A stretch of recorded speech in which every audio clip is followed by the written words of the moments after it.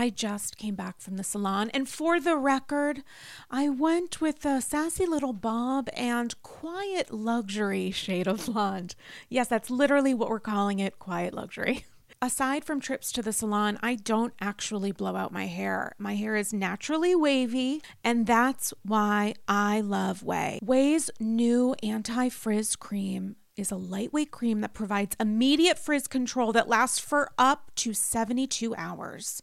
I know that I have a limited amount of time with wet, wavy hair in which to get myself in order. And that is why I love the anti-frizz cream. It has notes of bergamot, Italian lemon, violet, and more. And it smells unbelievable. Truly, as someone who is a little bit sensitive to scents, I put this in my hair and I feel great. It also genuinely pairs well with my perfume, which I appreciate. I don't blow out my hair because after years of color processing and attempting to make it straight, I know it looks better and stays healthier when I avoid blow drying, which is why I love the anti-frizz cream. I've used products, especially with wavy hair, where it feels heavy and looks kind of wet, and that's why I love OUAI's anti-frizz cream, because it enhances the natural waves in my hair. I still look like me, just a little elevated. And P.S., I am way obsessed with OUAI's other bestsellers. Their leave-in conditioner, detox shampoo, my personal favorite. Frizz-free up your schedule with OUAI. Go to TheOuai.com and enter promo code Andy for 15% off any product. That's TheOuai.com with promo code Andy. Conversations around wellness and weight loss can be complicated. There's the Instagram filter we all see on IG and social media, and then IRL. And between $20 smoothies and daily ice baths, everyone is doing the most to hack the health system. But there's a better way. Ro. Ro provides access to the most popular weight loss shots on the market. Over 200,000 people have already chosen Ro to help them lose weight. And you can sign up from the comfort of your own home.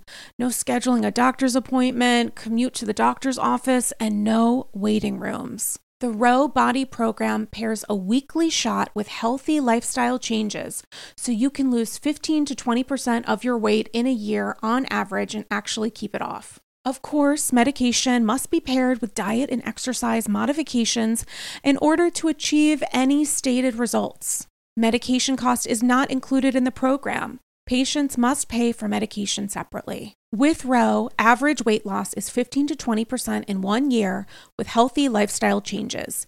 BMI and other eligibility criteria apply. Go to ro.co/AndyScrolls. You can sign up today and you'll pay just $99 for your first month and $145 a month after that. Medication costs are separate.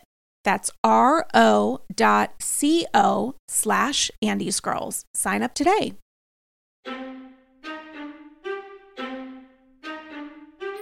I'm busy flipping tables and the Senate. I'm a triple threat. I'm gonna break into your house, I'm gonna fuck your husband, and I'm gonna eat your snacks. Oh my God, you guys. Okay. Get over it. I'm so into it. Okay, we just need to cut the fucking shit, okay? Because I am so into this week's guest. I am so glad he's back on the People's Couch.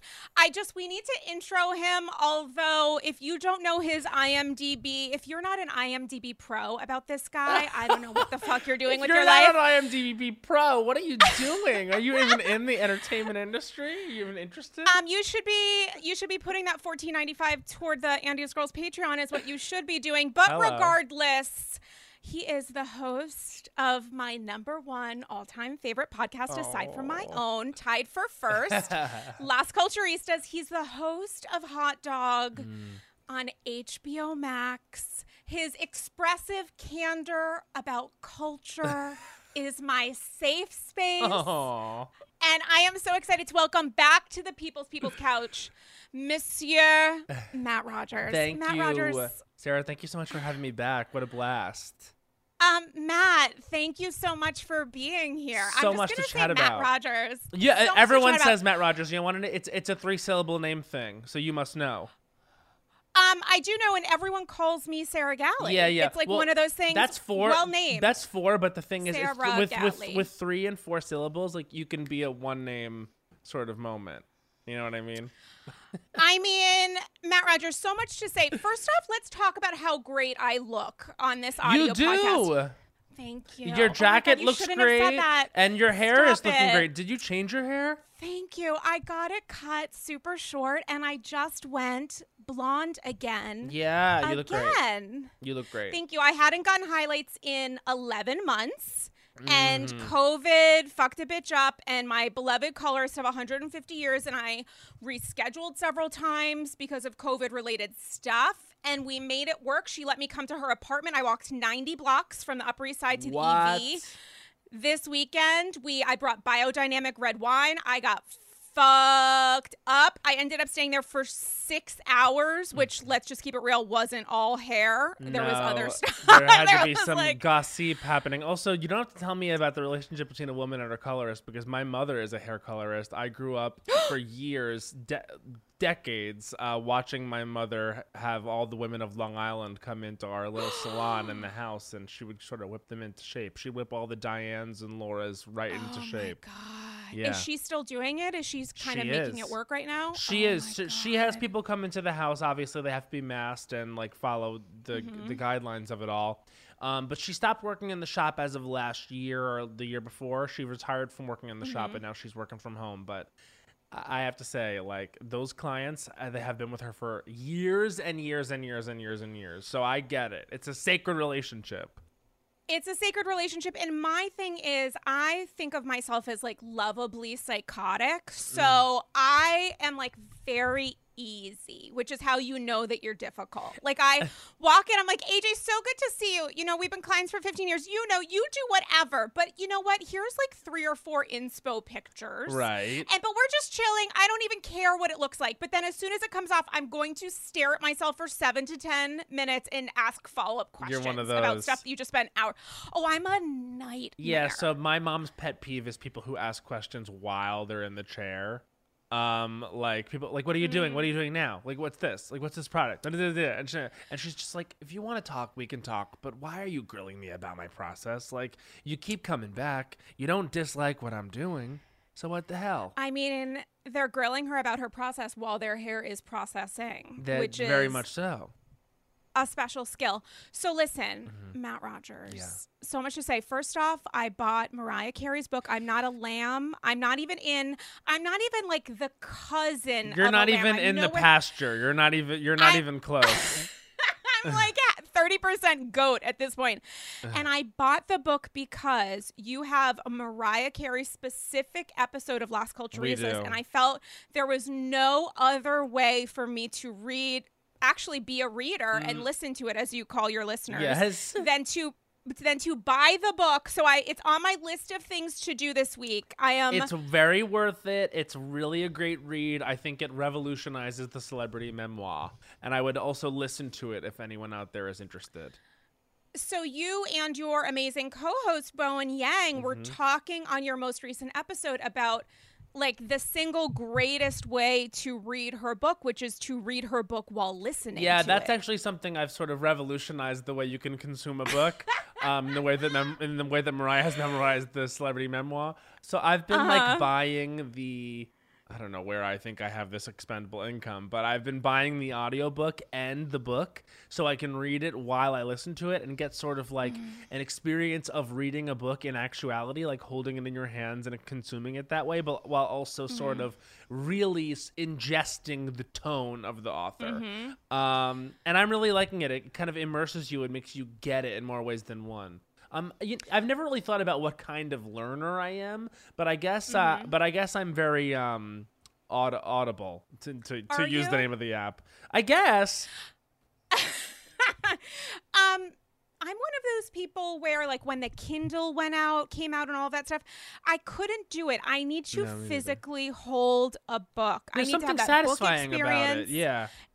Yeah, it feels like it's a real, actual, tangible experience. But if I was to get an audiobook, it would make sense to be the one recited Yeah, by Mariah and also Carey. the one song, almost like not exclusively at all, but obviously like all throughout the book, there's like little singing moments, and her story is so tied to her. Does she? Yeah, she sings throughout the book, and sort of you get like little snippets of lyrics that she wrote at the time she was going through whatever she's talking about in the book, and she'll sing that through. It's really good, and it's really even for people with like a cursory understanding of who she is and what she's done and been through. As I raise my hand. Yeah, that's you. So still, if you like music and pop culture, you're gonna really enjoy this book. Really enjoy it, because everyone knows the big things about her, but no one knows specifically what went down. Like everyone knows about Mariah Carey and glitter, like Mariah via glitter, like, but no one knows the specifics.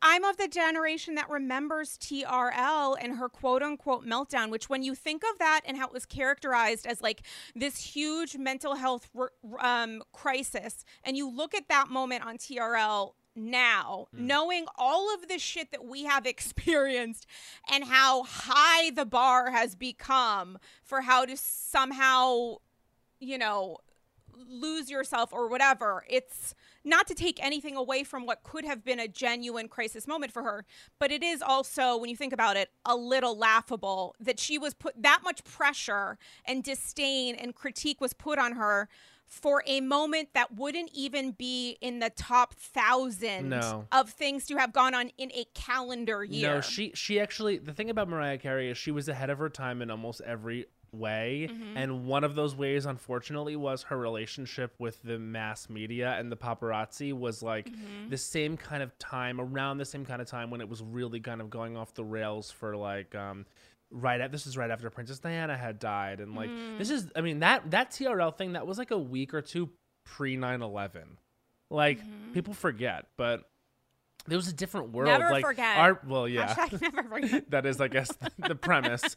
But like after that would go on, like years after that, we'd still be dealing with like paparazzi culture being crazy with like Britney Spears and Paris Hilton and Lindsay Lohan.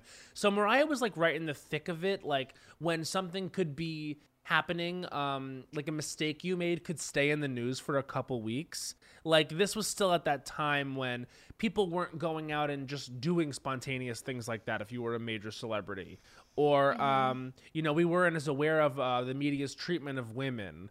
We weren't as aware of the fact that like anything that happens on television probably is planned with producers beforehand, like a stunt like that. And they made it seem like she just gonna bum rush the set of TRL in a big t-shirt with an ice cream cart and like made a complete idiot of herself. But it was like a produced segment, even if Carson Daly quote unquote didn't know about it.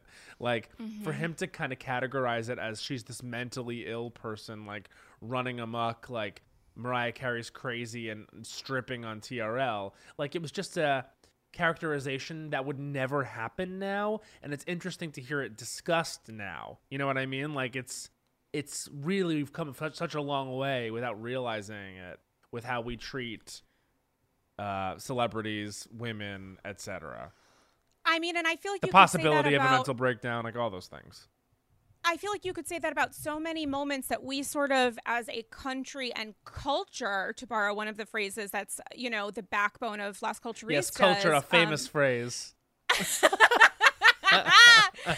When you look at the Janet Jackson, Justin Timberlake of it all too, and you think of how her career was greatly harmed by an experience that placed all of the pressure and blame and shame on her. And there was also a second participant who happened to be a white man who got bigger after that moment. Yeah. Who got bigger. And it's kind of interesting as we look through a different lens through these moments and try to break down and understand how there are certain women in the public eye. We're talking about two women who both, by the way, happen to be quote unquote women of color. You know what I'm saying? I'm sure that wasn't an accident. Looking at how we have held people responsible to different levels is, I don't know that I would call it an embarrassment, but I would say it's deeply unfair. Well, there's no value there's- system that's consistent. There's a racial bias towards Janet Jackson and Mariah Carey that whether or not people want to consciously acknowledge is there unconsciously at the very least. And so for Janet Jackson to go up there and, get her like bra ripped off by a white man and people be upset with her, she really wasn't like, yes, she participated in the action of performing, but she did not participate in the action of baring her breast for the world.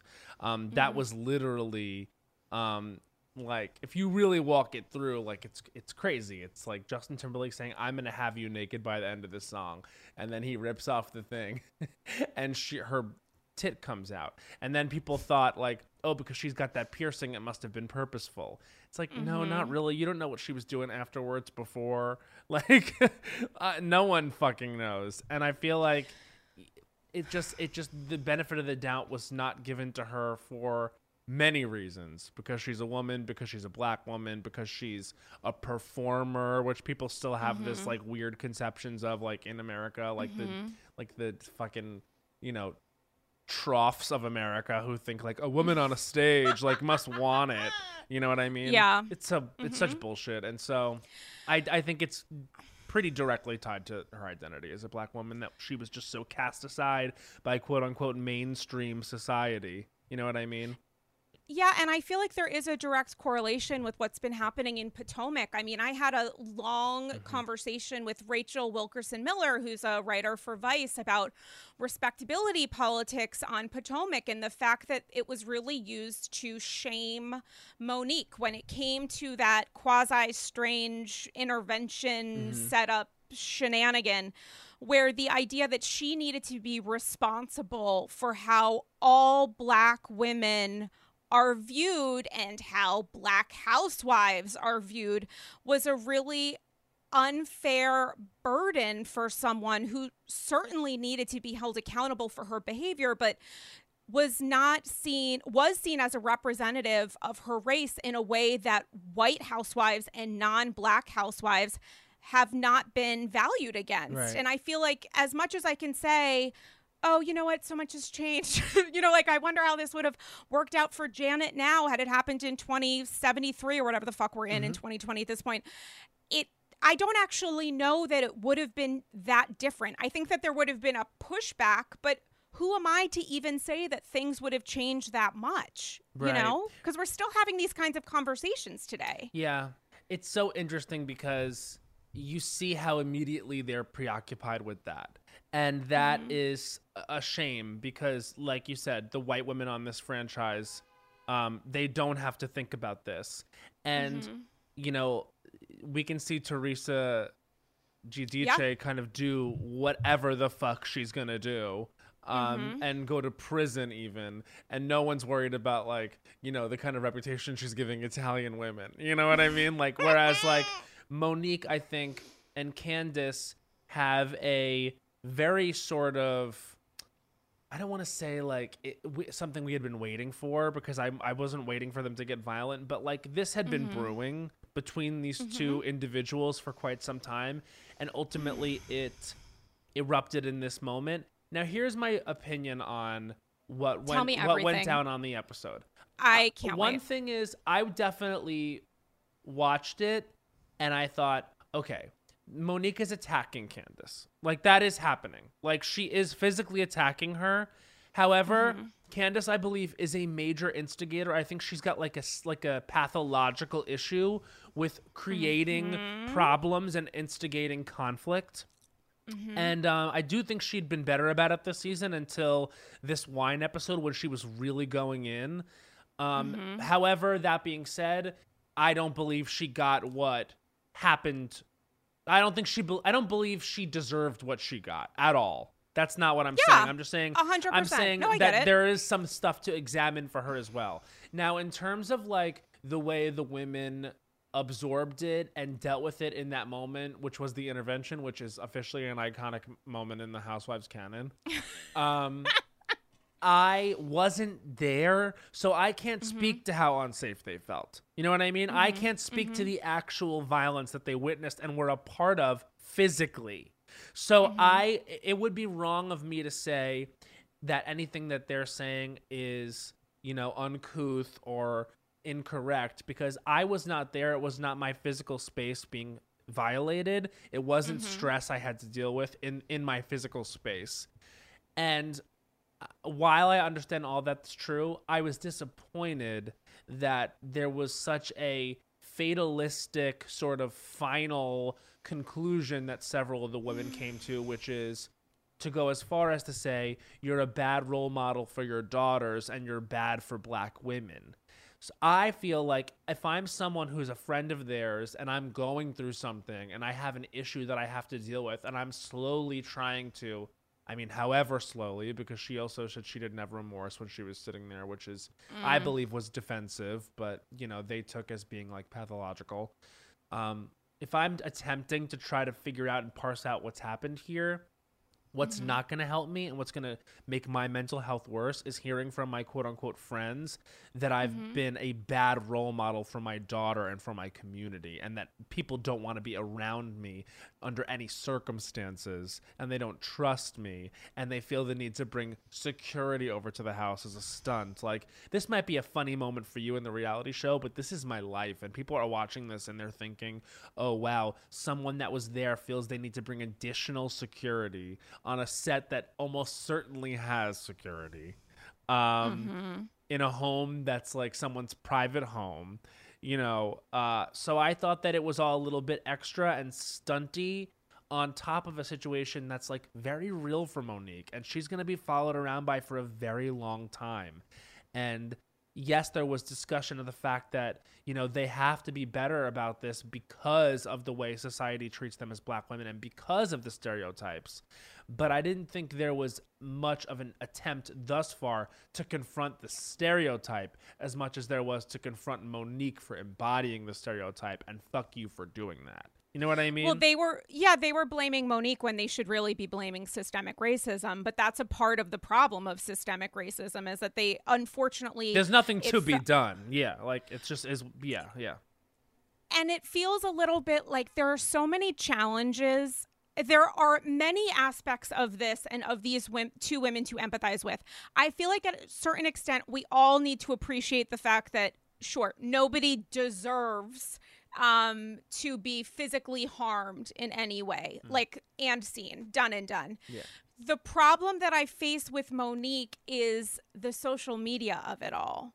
I understand the idea that Candace is saying she needs to go along, she needs to go away for life or whatever. Like, she needs the actual maximum. Her lawyer is allegedly saying we're going to try to get millions of dollars, whatever. If Monique in real time was really posting these like quasi cheeky messages prior to the actual charges being filed, it's one thing that night to sort of blow off steam arm online. Oneself. Yeah. Right. Well, and to like arm oneself with this, it makes sense that Monique sort of continued to essentially charge, the van or whatever, and because she wasn't done yet. It was crazy. It hadn't left her body, but I can understand, she blacked while out. Completely disagreeing with it, she was not in her right mind. Right. And P.S., her right mind is not someone who is necessarily in control of standing up for herself verbally. She puts these things in boxes, and what happens when you put these things in boxes is that sometimes when it feels like you're triggered, the box opens up and it's way deeper and darker and potentially harmful to yourself and everybody around you than you necessarily thought about, because the whole point of putting it in a box is that you don't want to think about it.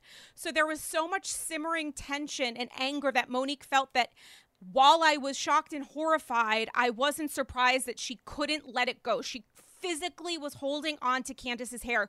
She was trying to get by a producer in a stairwell so she could finish what she'd started. Like, there were aspects of this that I got. I also understood why she was still defensive and didn't feel like she was in a vulnerable place in that room with those women and the bodyguard, whatever, background performer, whatever else.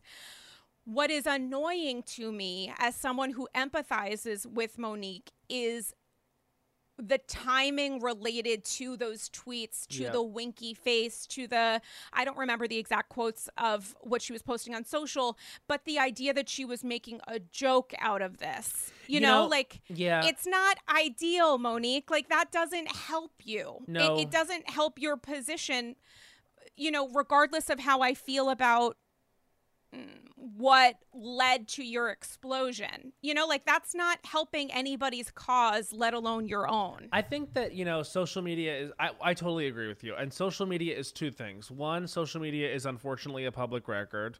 And social media is two, something that distorts.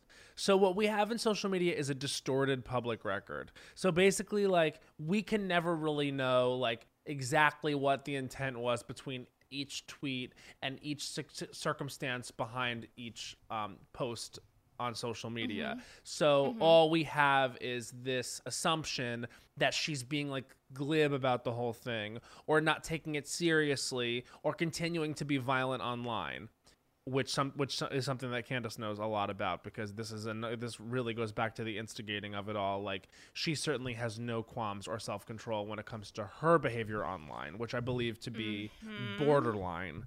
So, you know, it's unfortunate that she felt like she needed to go online and post all that, Monique, but because I agree, I don't think it helps her, quote unquote, but ultimately, what I'm trying to find out of all of this is how we can look at this circumstance, because I really do love all 7 of these women at their best. And I think that how are we going to make this a positive conversation moving forward that doesn't end with, well, we had to get this woman off the show because she was a bad representative of our community. Unfortunately, like, she without taking out the how she represents your community of it all out of it, she is a cast member on the show, and she is a story that we are following, and I'm invested in how she rehabilitates herself after this. You know what I mean? Like, I'm invested in how a violent experience like this gets dealt with and moved forward with, and I'm also invested in finding out why it happened. You know, we clearly saw someone who was very triggered, and I think it could be productive for society to find out what the trigger exactly was, what it triggered, and how we can, as people that are watching the show, avoid the circumstance in our own life, because it's not a situation that's specific to Black women. I do think that there's some cultural things based on where Monique has come from that seem to make her think that violence is an answer or a way you deal with things if put in a harmful or dangerous or threatening situation. Because if you watch the show for seasons, she'll kind of toss off or allude to, like, Giselle's going to get her face punched in, or this is going to happen, or I'm going to drag you, or this, that, the other thing. So this is a pattern of language that we've seen from Monique. We just hadn't seen it exploded to actual physical violence. So I think what we're dealing with here is just someone who culturally, for reasons that may be very understandable to some people that listen to this podcast and other people may not understand, are just a little different than the way that the other women may have been raised or raised to think was acceptable. You know what I mean? Like, Monique clearly thinks that one way to deal with a conflict is to take it to blows. And I don't think that's what the other women were expecting or desiring, obviously. And I would just like to see it explored and not just Monique gets kicked off the show. You know what I mean? And I feel like what you're talking about is the importance of nuance, which is a window into understanding how these women have reacted to this situation, is a better representation for some of them of their levels of maturity. And I have to say, in talking with Andy's Girls co-hosts in the last couple weeks, it's really opened my eyes quite a bit to how seemingly emotionally maturely Karen has handled all of this, because she has explicitly said, I obviously do not condone what this person did. It was not good. It was it was essentially bad. However, I'm not going to turn away from this person. This one night is not the whole of Monique's character. And while I disagree with the idea that she shouldn't take responsibility for it, or the concept that she doesn't feel like she needs to be accountable for it, I'm going to walk with her on the path to hopefully taking responsibility. You know, I think that shows for Karen, I don't think Karen is given enough credit, and I feel like her perspective, which Candace truly tried to shame out of her in that conversation at Dr. Wendy's, is one that is more nuanced than how any of these other women are reacting. And I wouldn't say with the exception of Robin, but I would say like in the top two, it's Karen by far. And then I also do feel like Robin is at least open to empathizing with Monique in a way that nobody else is. And if you look at Candace's reactions, which are relatively consistent for Candace seemingly on TV and off, which are some sort of assortment of being, there needs to be like a new word for rude, but just being vile to people online or on the show, taunting people, trying to trigger them and trigger a response.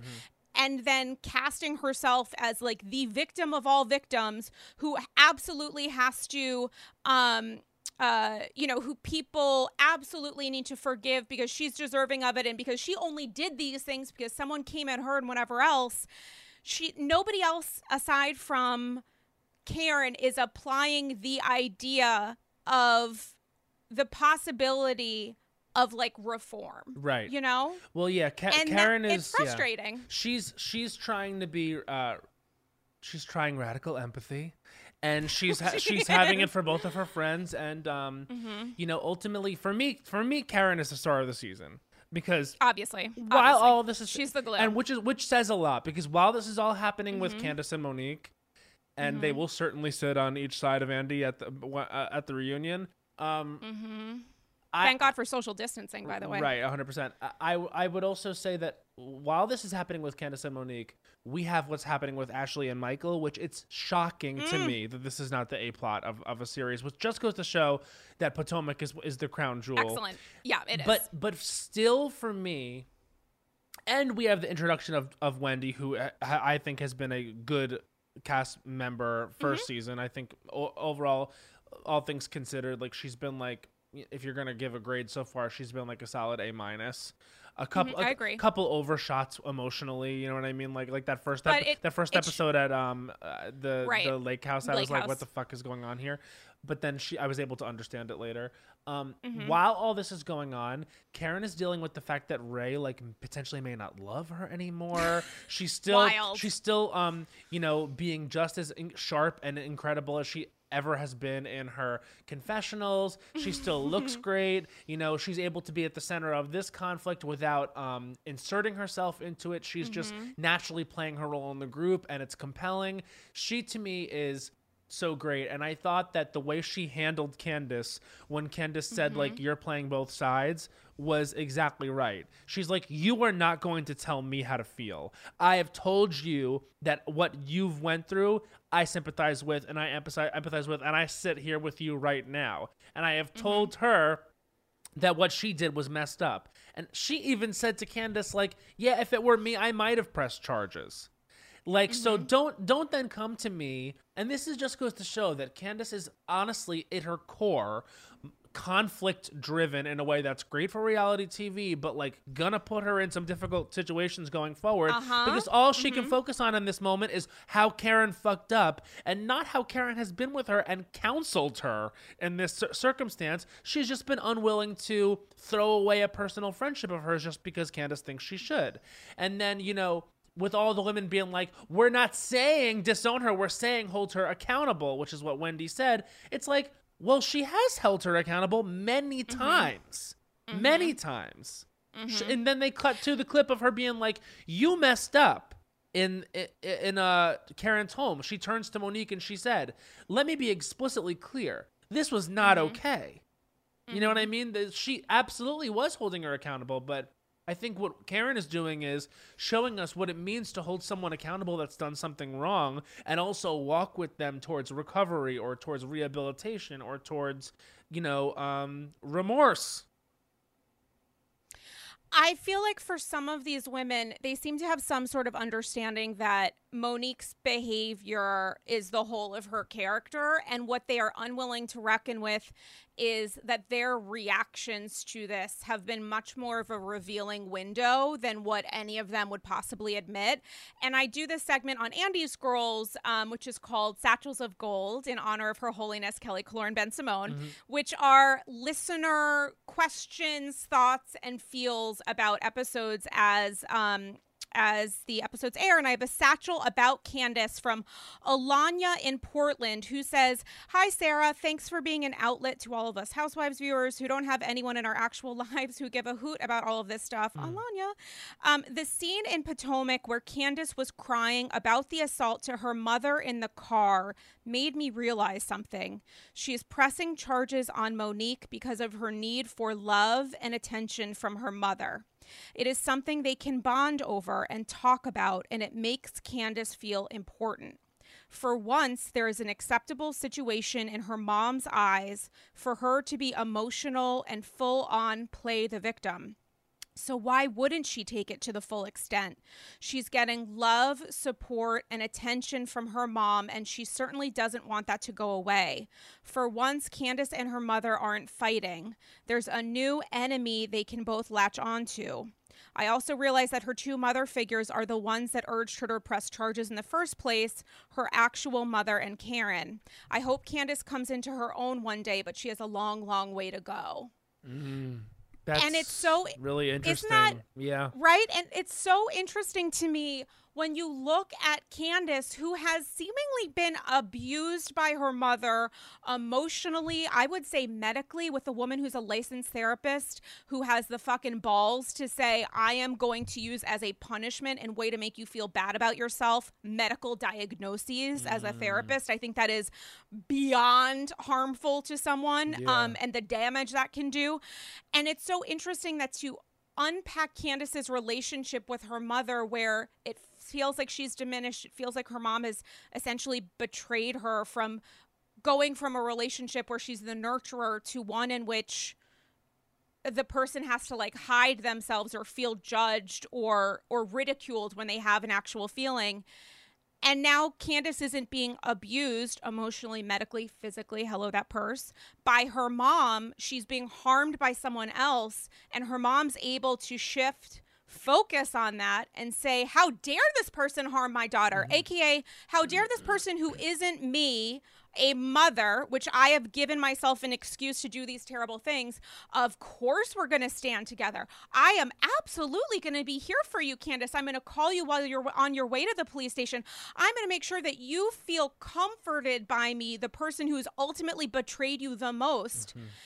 And understanding that Candace's desire to feel accepted by her mom and not ridiculed, critiqued, or whatever by saying, I'm in pain, something happened to me and I'm like harmed by it, is such a vicious, abusive cycle that it does also make sense, as Alanya said, that if Karen is the one saying, yeah, if I was in that position and somebody did something like that to me, I'm sure I would press charges. And her mom saying, absolutely, you have to press charges, you were harmed. Of course she's not going to let it go. No. I think that pretty much this person was Alanya from Portland. Shout out Alanya. Shout out. I think that you've really nailed something, and I think that you've really identified something, which is that, you know, this is now something that she can bond with her mom, and it's something that she can feel safe with her mom, which is, you know, not a way that she's felt historically. You see how emotional she gets whenever it's even brought up. And I also think it's weird because Monique knows this about Candace, and you know, it's just weird. And I'm sure in the past, like with the kind of sister-like relationship that they've had, I'm sure that Candace has opened up many times about her mother, and it's just such a completely warped situation. And every episode of the show so far this season, especially from last year's reunion where we saw Monique and Candace hug and get really emotional and say, I miss you and I want this to work, like clearly they did.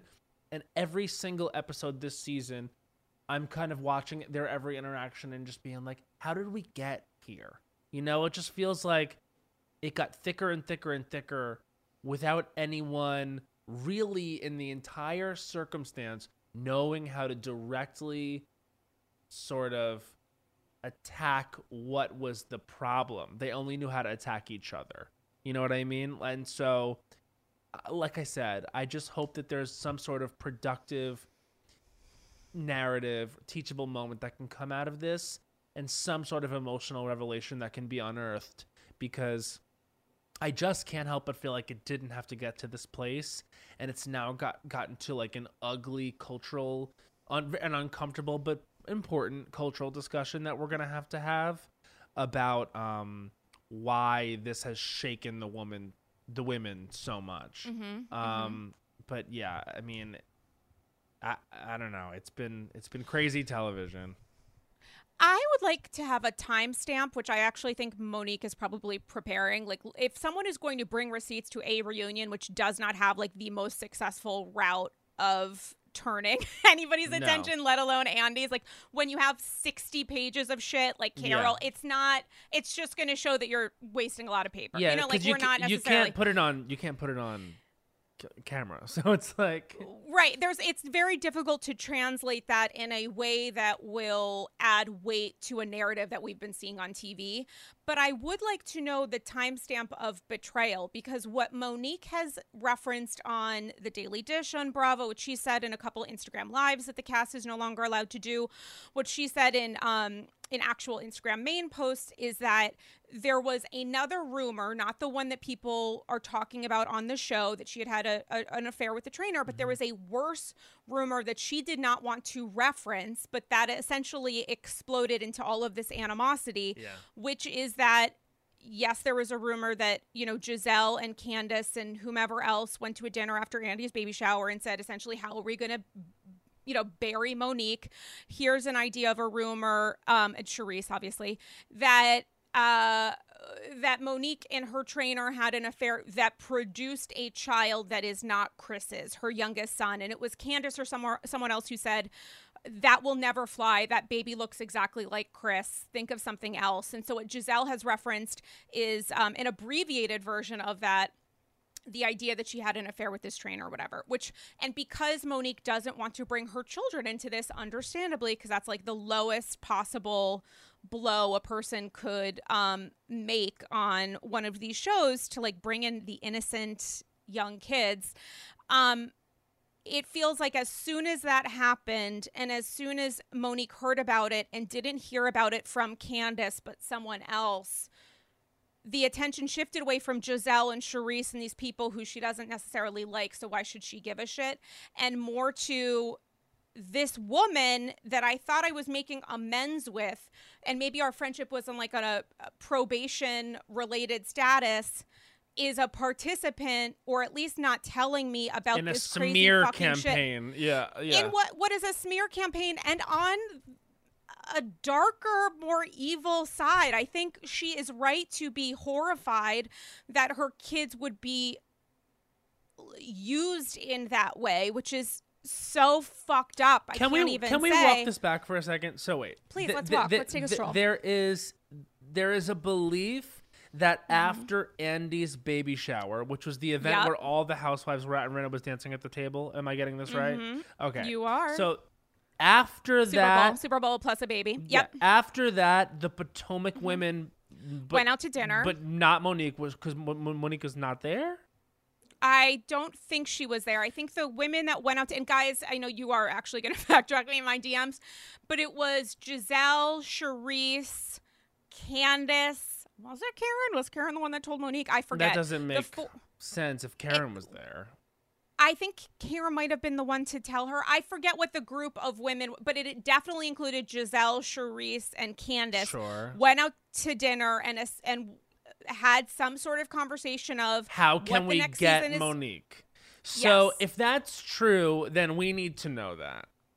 Well, that's why Monique rather has been very explicit in talking about this stuff in ways that I'm sure maybe the network isn't thrilled with. Well, that's going to be tough shit, and we need to be loud about that as fans, because if the reality is that there was a planned sort of conspiracy against Monique from the beginning, and that we're Here's the thing about just like conflict in general and narrative in general. We have to work off a premise that's like sound. Like something needs to have happened for all these things to be valid. So like you can't just have like Monique and Candace hate each other out of nowhere this season and it's all kind of unclear. Is it about the Charisse thing? Is it not? And really the answer is this thing that we the audience are not seeing. Like we need to know that, which is my frustration with a lot of Housewives. And I also do submit to the fact that it's like a produced reality show, but Beverly Hills, I think more than anything else, like oftentimes what the constructed conflict that we're seeing is not the real conflict in life. And you feel that as a viewer when it doesn't necessarily add up emotionally and track narratively. So I think like if we're in a post Denise Richards world where we're breaking the fourth wall a lot, and they've done it on Potomac, then let's actually get to the root of what's happening here. And if ultimately the villain of this is Giselle, let's find out. Well, I think that's why Karen has been coming for Giselle in her Instagram lives. And I'm thinking, as you're talking out loud, I'm thinking of the Adrienne Maloof surrogacy stuff in Beverly Hills. I'm thinking about Jill's unfortunate, albeit historic, move to try to push the season 3 of New York narrative around Bethany not supporting Bobby when he was diagnosed with cancer, when the real problem was Bethany was becoming famous and getting a spinoff, and Jill wanted a piece. And while you were talking, I looked up a little bit of background from one of those beloved gossip blogs, Lipstick Alley, and it covers this whole situation and gives a little background that in a live recently, which P.S. again, none of the women of Potomac are currently allowed to do. I didn't know that. Is that a mandate just for Potomac? It's because these women were saying these things, and I think it's specific to Potomac, and I actually think it's specific to these rumors because it was too revealing about what's not being discussed on camera right now. That's ridiculous. It's ridiculous, but some of this you have to, regardless of how much I agree with her for doing it, by Monique not talking about this on camera and saying, what you guys are talking about is bullshit. I know exactly what you were conspiring to do, and that's why I'm pissed. Monique didn't want to give it light, but the issue with not wanting to give a rumor like this light is that we are not all clued in on exactly what's going on and exactly what's inspiring the kind of rage and betrayal that she feels. So we are kept in the dark. All it looks like to the audience is like you don't want to talk about something for some reason, and that we then have a raised eyebrow as to why you don't want to talk about it. Exactly. Like leaving the room as soon as she sees Charisse arrive because Monique knows what's going to come up and she doesn't want to include her kid in this kind of stuff because, as you said at the beginning of our conversation today, you know, there's a timestamp on social media. There's like a historic record that happens. So imagine that to the millionth degree when you're talking about reality television, when it's not just the words you're seeing on a screen, but the person's face and expression as these things are happening. But in this little blog, Gossip Yada, Team Lipstick, love it. Candace said in her live last night, this is from however long ago, in the last, I would say, monthish, Candace admitted there was a plot to spread rumors about Monique's infidelity and the paternity of her baby Chase. Apparently, she, meaning Candace, and several individuals from the show met up for a meal after Andy's baby shower. Candace says there were people present who wanted to make it a thing on the show and mentioned Robin specifically, asking her why she was defending Monique. Oh, Robin. Candace denied being the one to push this plot and says that she informed Monique, which makes sense because how would Monique know they plotted after Andy's baby shower in January 2019? So, assuming she knew who the architects of this rumor were, which would have me laying hands on all involved, because if Robin was at the lunch, we all know Giselle was there as well. Why is Monique going so hard for Candace? Why was she glowing when Giselle seemed to accept her while planning Ashley's dinner? I like my girl Mo, but blah, blah, blah, blah, blah. I mean, listen, I think the reason she's not going hard for Giselle, who I am sure was a co-architect along with Charisse, is because she sort of knows who Giselle is. They have never liked each other. Giselle has always come from her from some sort of mix of jealousy and whatever else, and feeling like her role was potentially not necessarily going to remain as, the streets are talking or whatever the fuck. I get that. I get why she's not coming for Giselle. She's coming for that woman that she just got vulnerable with and cried at the filming of the reunion and saying, I want to work on this, and saying that I love you, and saying that I'm sorry, which does not come easily to Monique. Monique is someone who, for reasons that hopefully we'll learn more about, does hold her feelings of vulnerability and accountability very close to her chest. She's not willing to be as publicly emotionally vulnerable as some of these women would hope for. It does reveal that Candace says she told Monique may feel either you did tell me or you didn't, but regardless, you participated in this or didn't push back enough. That seemingly is what kicked off all of this. And I think that Bravo has a vested interest because this hasn't been explored, and who knows if there was some sort of intervention from legal on that end too, that they want to have this as like the plot, but they also understand that too much of it goes way too far. It's why Charisse has been cut out of scenes that she's been, that people know that she's been filming at. I think it's why the franchise I don't like any of this. I don't like any of this. I know, but it also, it shows that it's like we can all say, I hate talking about this to this extent. And as you said, there are 17 other plots that we should be discussing. But I do think the nuance of this, the whole fucking team Monique versus Candace, which I used to do on social media, which I can literally no longer do, except I might do it again today. It's so nuanced because it's a revealing of the betrayal of friendship. It's a reveal of the nuance of production. Yep. It's a reveal of these women understanding the power that they have well before filming begins, and the idea of strategy that's going on in their heads that opens up so much more that obviously I think in many ways reflects well for Monique, because it's showing all of this stuff. And obviously you're going to come for her kid. You're going to come for her, every being of herself. And it also shows why for Candace to be like, how fucking dare she? She did this crazy thing. Karen, why aren't you stepping up for me? Babe, we all know. Nobody's talking about it, but we all know about this dinner. Every single one of your co-stars at this point, regardless of whether they're talking about it in real time, know what happened and know why Monique is pissed. And that's a really shitty position to be in, I'm sure, as someone filming with her who may not feel comfortable talking about it, or at least, at the very least, understanding that Candace has such little interest in taking the smallest amount of responsibility for what we all understand is horrifying behavior, if it's participating in this conversation or staying silent. Mm-hmm.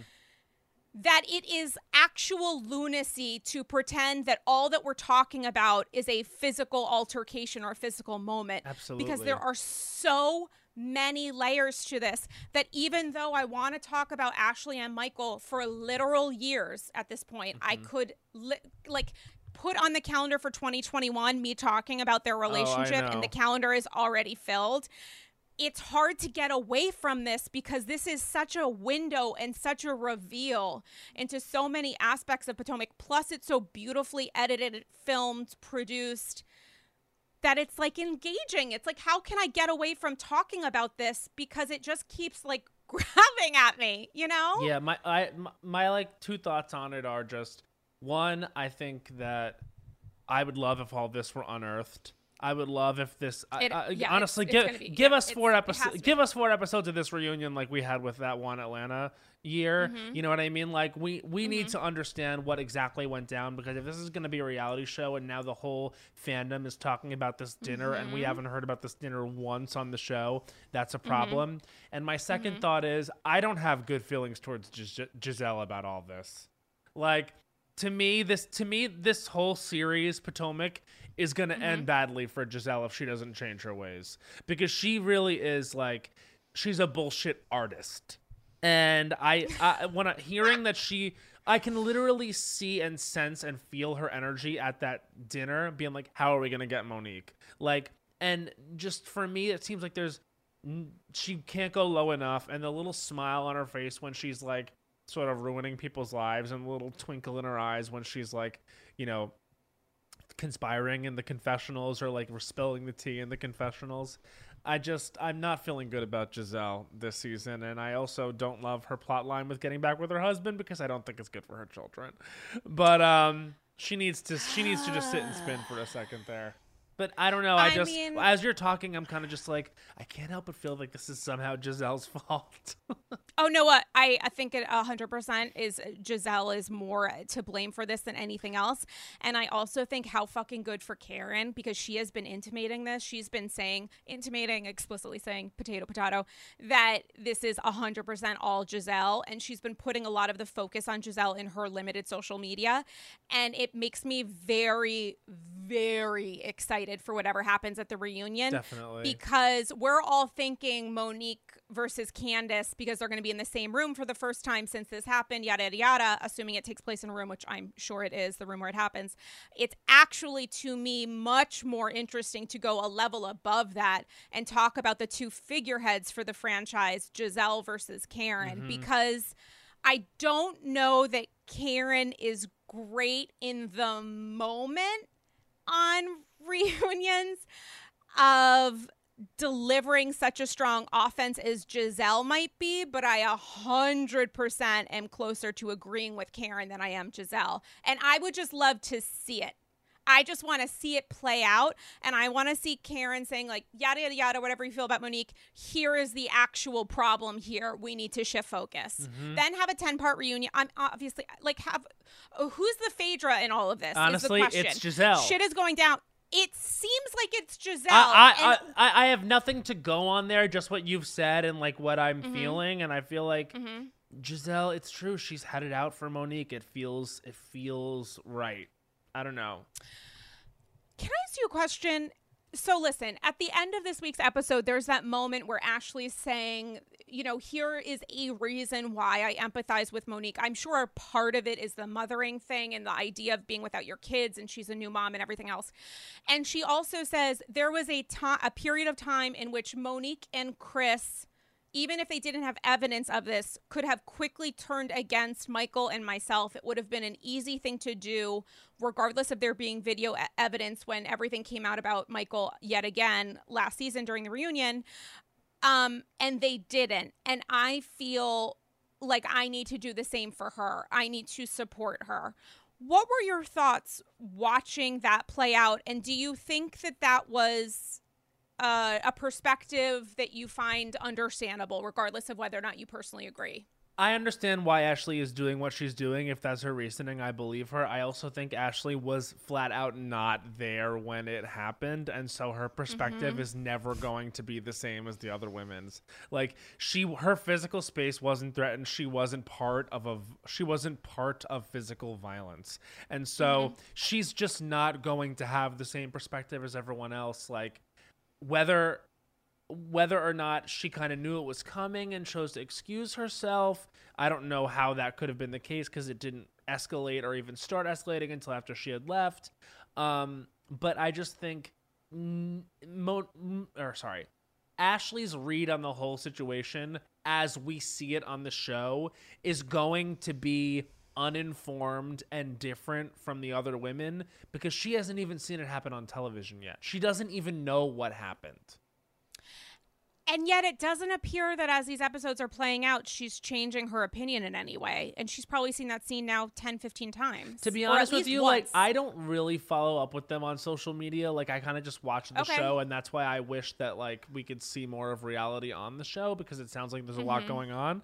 But I watch them on Watch What Happens Live and stuff. Like, I did see Giselle and Ashley on Watch What Happens Live the other night, and it seems like Ashley's sort of remaining non-committal. She's sort of staying with her narrative on the show as it's rolling out, which you know, we'll see how she feels in the reunion. Maybe, and I'm sure she'll get the question of, after seeing it, what do you think? What are you? You know what I mean? And Like, but I also think, look, on a show like that, you need your allies, and if Monique has been an ally to Ashley in the past, you know, Ashley doesn't know if Monique is going to be on the show going forward, like, but she also understands the power and value in an ally. And she also dislikes Candace, and good for her. And yeah, exactly. And so Candace has been fucking horrible. I mean, where is your income, Roach, while she was giving birth? Like, these things are defining. We're not spending enough time talking about that.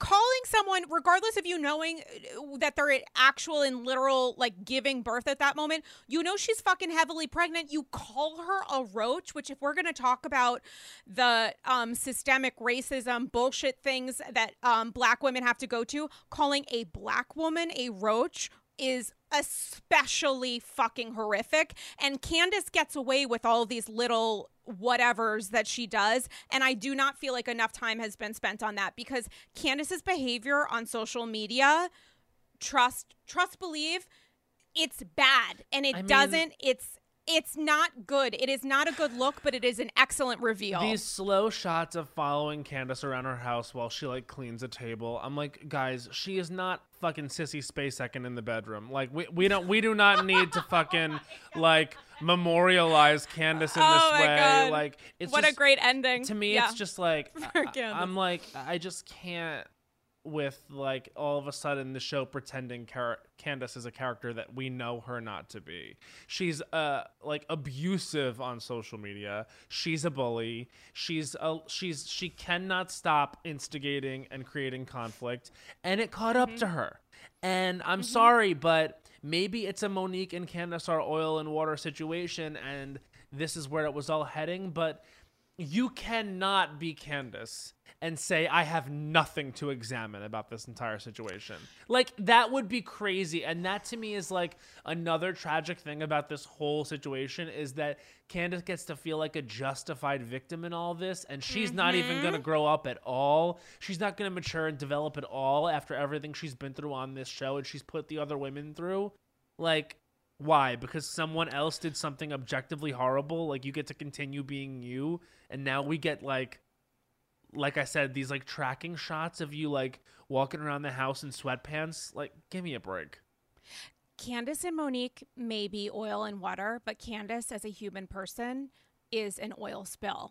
She is nothing but deeply toxic and harmful, truly, to, like, communities of living people. Yeah. Her path of destruction knows no bounds, and that is in real time with real people. She is a harmful, bad person. That being said, and she pretends to take accountability, and it's not fucking real. I certainly enjoy watching her on the show. Save the seagulls. Oh, she's great. She's great on the show. Enjoy watching her on the show, and I want them to figure it out because I do like this cast. You know what I mean? Like, so I don't know. I don't know where it goes, but I after hearing what you've said, like, I really wish they were more transparent about what was actually going on, because they've shown that they can be on Beverly Hills. Maybe they needed to be to even create a narrative at all on that season. But, yeah, we want the truth here because it's real stakes. And I would hate to see Monique just, like, cast aside, like, this show having done what it's done to her without, like, the truth of the experience being revealed. I think regardless of whatever's going to happen with casting in the future, they are in a position where they have no choice but to talk about these things, because the women, not just one person, but several of them, have been explicit in sharing details and information, which puts Bravo in the position of having to discuss this stuff, because regardless of if Andy asks the question, Monique is going to provide this in her answer. Right. So they can either ask it and put the focus on them being more revealing, or they're still going to, like, regardless of whether that question happens, it is still going to be revealed. It's just a matter of what's included in the final edit, you know? Totally. I mean, these are the kinds of conversations, love of my life, Matt Rogers, that I could have with you forever and ever. Amen. I have to tell you, I am such a super fan of Las Culturistas. Thank you so much. You are so talented. You're so great. I watched the first episode of Hot Dog. I think the combo, the chemistry, you know, like, one of my favorite shows that I love to watch is Nailed It with Nicole Byer. And if you are a fan of Nailed It, you will have absolutely no choice but to stand for Hot Dog on HBO Max, because it is light and fun and quick and witty. And it's you, Jess Rona, I want to say, who is in a recent episode of Las Culturistas, which is great. Yeah, tell us a little bit. She's a celebrity dog groomer, and the whole show is based off her brand. So if you go to her Instagram at Jess Rona grooming. It's really fun. She like is an unbelievable top of the line dog groomer, and she basically like does these like slow motion videos where their hair gets blown in the wind after they get groomed. And so what's happened is they've taken her brand and dog grooming, and they've made a competitive reality show out of it. So Jess is the dog grooming expert, and Robin Thede from A Black Lady Sketch Show, and she's amazing, and she's the hot expert. Everything. And then I'm the host, and we have hot dogs. So on each episode, it's sort of like Chopped or Nailed It. 3 dog groomers who are amazing come in, and they go through different challenges to find out who's going to win $10,000 on each episode. And it's really a blast. The style is very like 70s, like sort of throwback. God, it's so and colorful. The fashions are great. It's very colorful aesthetic, and we have a blast at the table. They really just let us be ourselves, and every episode gets better and better. And we've released 6 now. They're out on HBO Max now, and then 6 more are going to come out at the end of the year. So and the 6 that come out at the end of the year, you filmed sort of they're during all shot. the COVID. Yeah. We shot, they're already done. Yeah, okay. it's all during done. COVID, right? We shot the whole thing during COVID. It was actually kind of my God, crazy. Like crazy. we shot it in July out in Simi Valley. And we did 12 episodes, so we worked on it for about 2.5 weeks, and it felt really good to work again, especially on something so positive. And that's something I can't stress enough, is the show is so fun and positive. There's not a moment of snark in it. It's not cynical at all. And, you know, it would feel really good to throw on TV right now if you wanted to binge watch something that is going to take you out of a wall-to-wall panic mode that we seem to be in right now as a country and as a world. So it'll make you feel good. It will. And I have to tell you, I have not been sleeping well the last couple of days. I've been like waking up with anxiety, whatever, for hours at a time in the middle of the night. And we're at a real crisis point as a country. The focus, as it should be, is on voting, the importance of voting early, of showing up and making sure your voices are heard, and at the same time not forgetting the importance of self-care. And that means if you know that you want to watch something but you think it's going to trigger you, maybe wait a second. And also, I, as a TV person, my entire life, my love language is television. There is something wonderful about watching a show that purely exists to make you feel good. And I highly recommend Hot Dog, because it is that kind of show where you can just watch it and you literally feel better after. So I couldn't recommend it enough. I feel the same way about Las Culturistas. Can you please tell the AGs how to follow you, listen to Las Culture, all that sassy stuff? Thank you so much. Well, so you can follow me at Matt Rogers, though, on Twitter and Instagram. We'll see how much longer I have Twitter. But you know, I'll probably always keep Instagram. But anyway, you can listen to Las Culturistas every Wednesday. We release new episodes from iHeartRadio and the Big Money Players Network, and it's me and Bowen Yang, and we talk about pop culture, and we kind of just talk about what we're going through, and you know, we are best friends, so we share it all. And yes, you can stream Hot Dog right now on HBO Max. Matt Rogers, thank you so much for having me. I will come back anytime. It's like so fun to talk to you. I love you so much, and I honestly, Likewise. I'm in a DM thread with Bravoholic accounts. Like, these are the people who are the kings and queens of like genuinely driving conversation about all things Bravo. Like, truly. Yeah. And it's the 5 or 6 of us who just shoot the shit 24/7. And one of them said the other day, I need a pod that is not Bravo related. Like, I need just something that is a genuine outlet. And I started screaming in the thread, and I said, let's go, Jerry. Like, immediately. So Thank you for your suggestion. By the way, did you see Bowen Yang on Watch What Happens Live? I not only did I see him on Watch What Happens Live, but when he revealed on the pre-Watch What Happens Live episode of Las Culturistas that he called Ramona Singer a white supremacist. Yes, he did. I screamed for a year and a half, and while it wasn't unfortunately included in the episode, the fact that somewhere in some sort of cave exists video footage of Bowen Yang telling Andy Cohen and Monique Samuels that Ramona Singer was a white supremacist. I know. I love it. And it includes video footage of Andy's response. Yeah. Which is something. Apparently their jaws both dropped. I mean, it was such an aha moment, if not anything. I mean, it was it was beyond sublime. And guys, if you want to watch that episode of Bowen on Watch What Happens Live, it's 100% available at bravo2u.com. Instagram at Dame Galley. Patreon, you get exclusive bonus episodes. I'm going to do a bonus episode now of extra satchels of gold that I didn't have a chance to talk about. And you know, guys, that I just love talking about satchels and revealing them for hours and hours a day.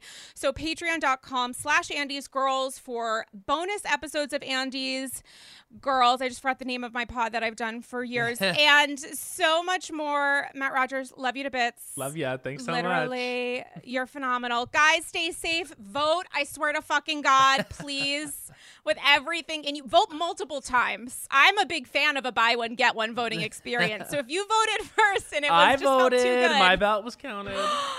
Did you vote in person or did you I dropped it into a ballot box, but this was weeks ago, so everyone should vote in person now.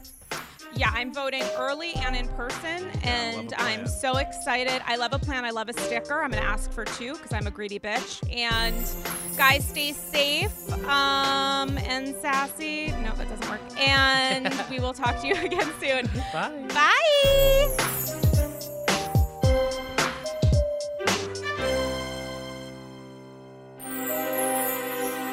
Aw, so fun.